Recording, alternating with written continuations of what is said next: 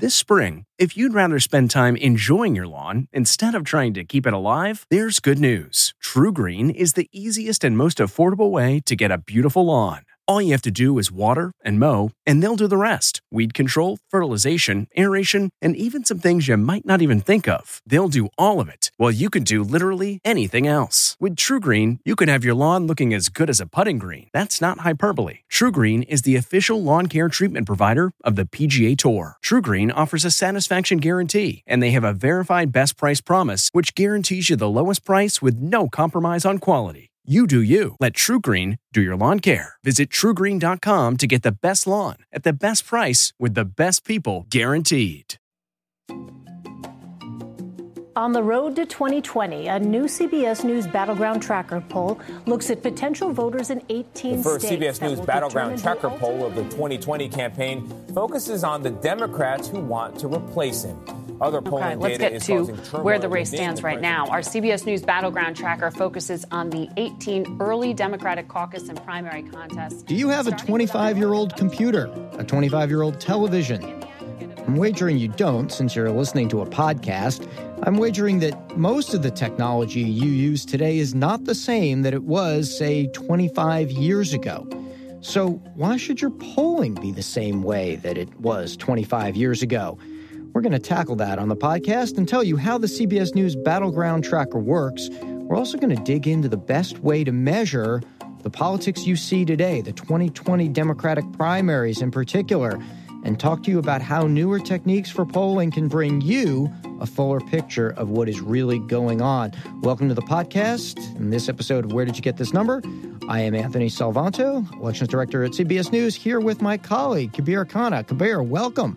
Thank you, Anthony. Good to be with you. Thanks. And so, look, this is a story for listeners out there who hopefully have followed our polling, followed the Battleground Tracker a little bit, of where you and I looking at the Democratic nomination process and trying to think of a way to better match the polling to what's really going on. I mean, one of the things that you and I have been thinking about really for a while now is how do we update the poll so that it matches that delegate fight that we know. We heard the top of the podcast, those sounds from the conventions. Right. Ultimately, those will come out next summer.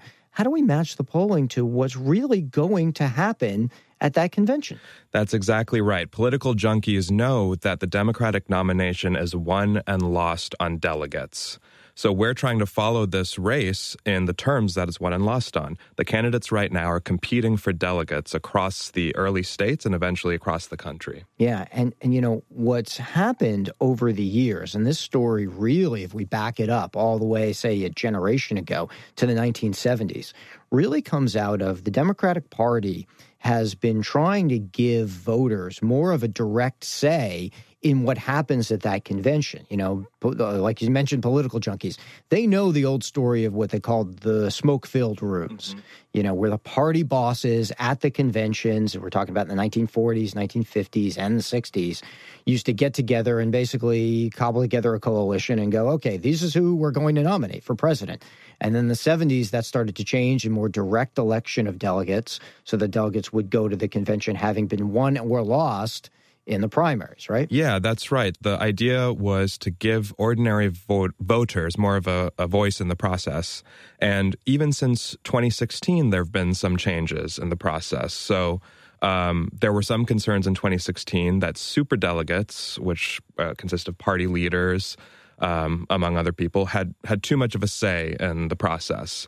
So this year, superdelegates won't have any say on the first ballot at the convention. Right. So all the delegates on that first ballot at the convention are going to be won, essentially, in these party primaries. Right, determined by the voters. And so we were thinking, okay, it's even more important than ever to do polling such that we reflect how those delegates are going to get won and lost because they have so much more power now at the convention.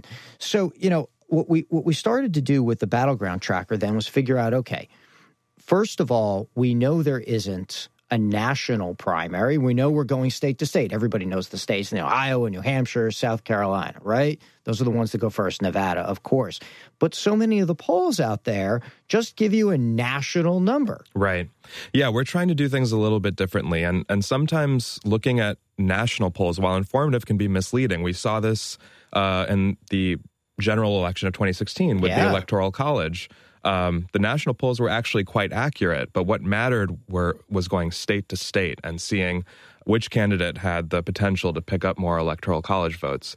So similarly here, we're going state by state, but it's even more complicated than that because we really need to go district by district. Because of the way that... Wait. Okay. Alan Pang, our producer, everybody. Okay, Alan, what's up? Hey, Anthony, after the last poll, you actually got a lot of questions on Twitter, and I was kind of confused too, as in, why are you guys estimating delegates so early?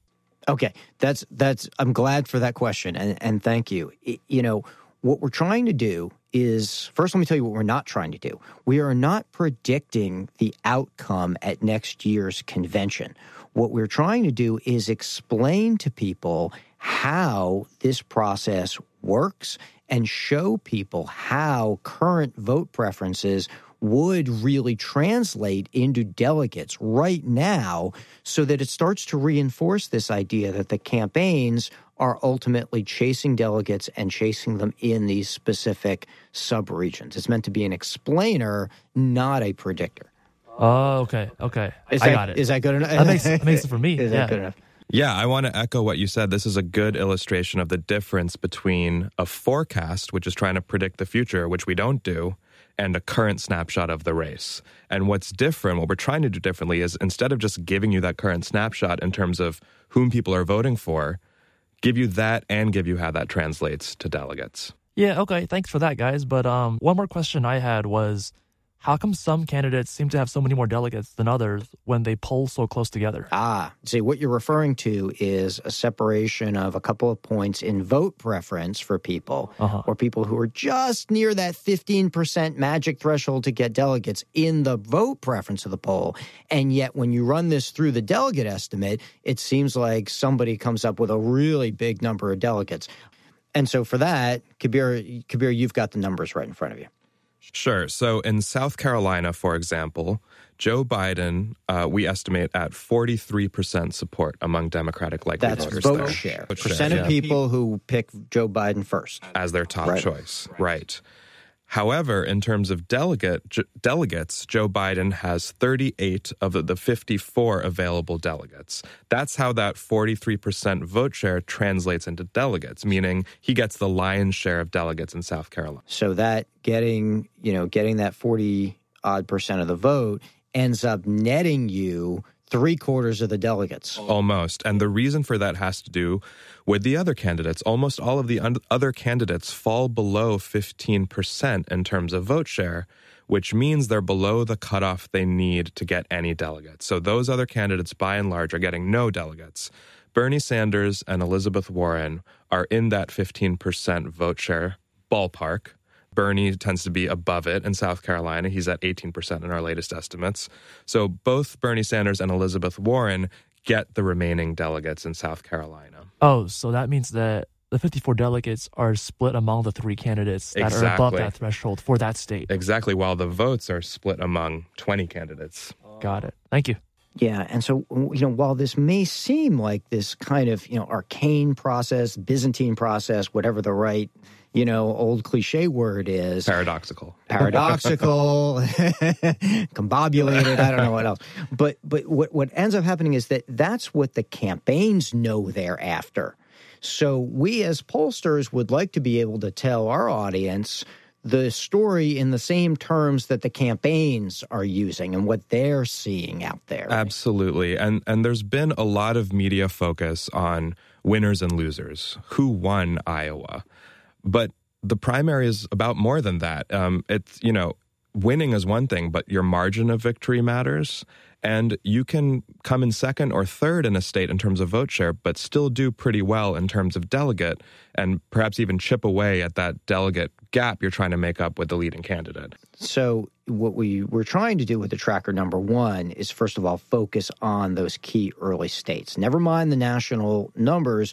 We've got polls. We've got estimates in Iowa and New Hampshire and South Carolina and Nevada, and then across the states that hold the earliest set of primaries up through Super Tuesday, which is also especially important in 2020. That's right. Yeah, March 3rd, 2020 is going to be a big day. There are 14 states scheduled to hold their primaries that day, Super Tuesday, one of which is California, which has now moved up earlier in the cycle than it's been previously. So there are a lot of big delegate-rich states that are going to be happening on Super Tuesday. And so we thought it was important to include those states in our early polling. And what happens in California is another really instructive example is that it has a whole bunch of regions which are very well may vote differently from each other. So a candidate could do really well in Los Angeles and pick up delegates in that area, but then some different candidate could do well in the Central Valley or well in Northern California and pick up the delegates who are available there.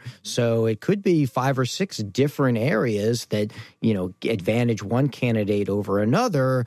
And we thought, well, we want folks to be able to see what that really looks like, and shouldn't their polling be able to tell them?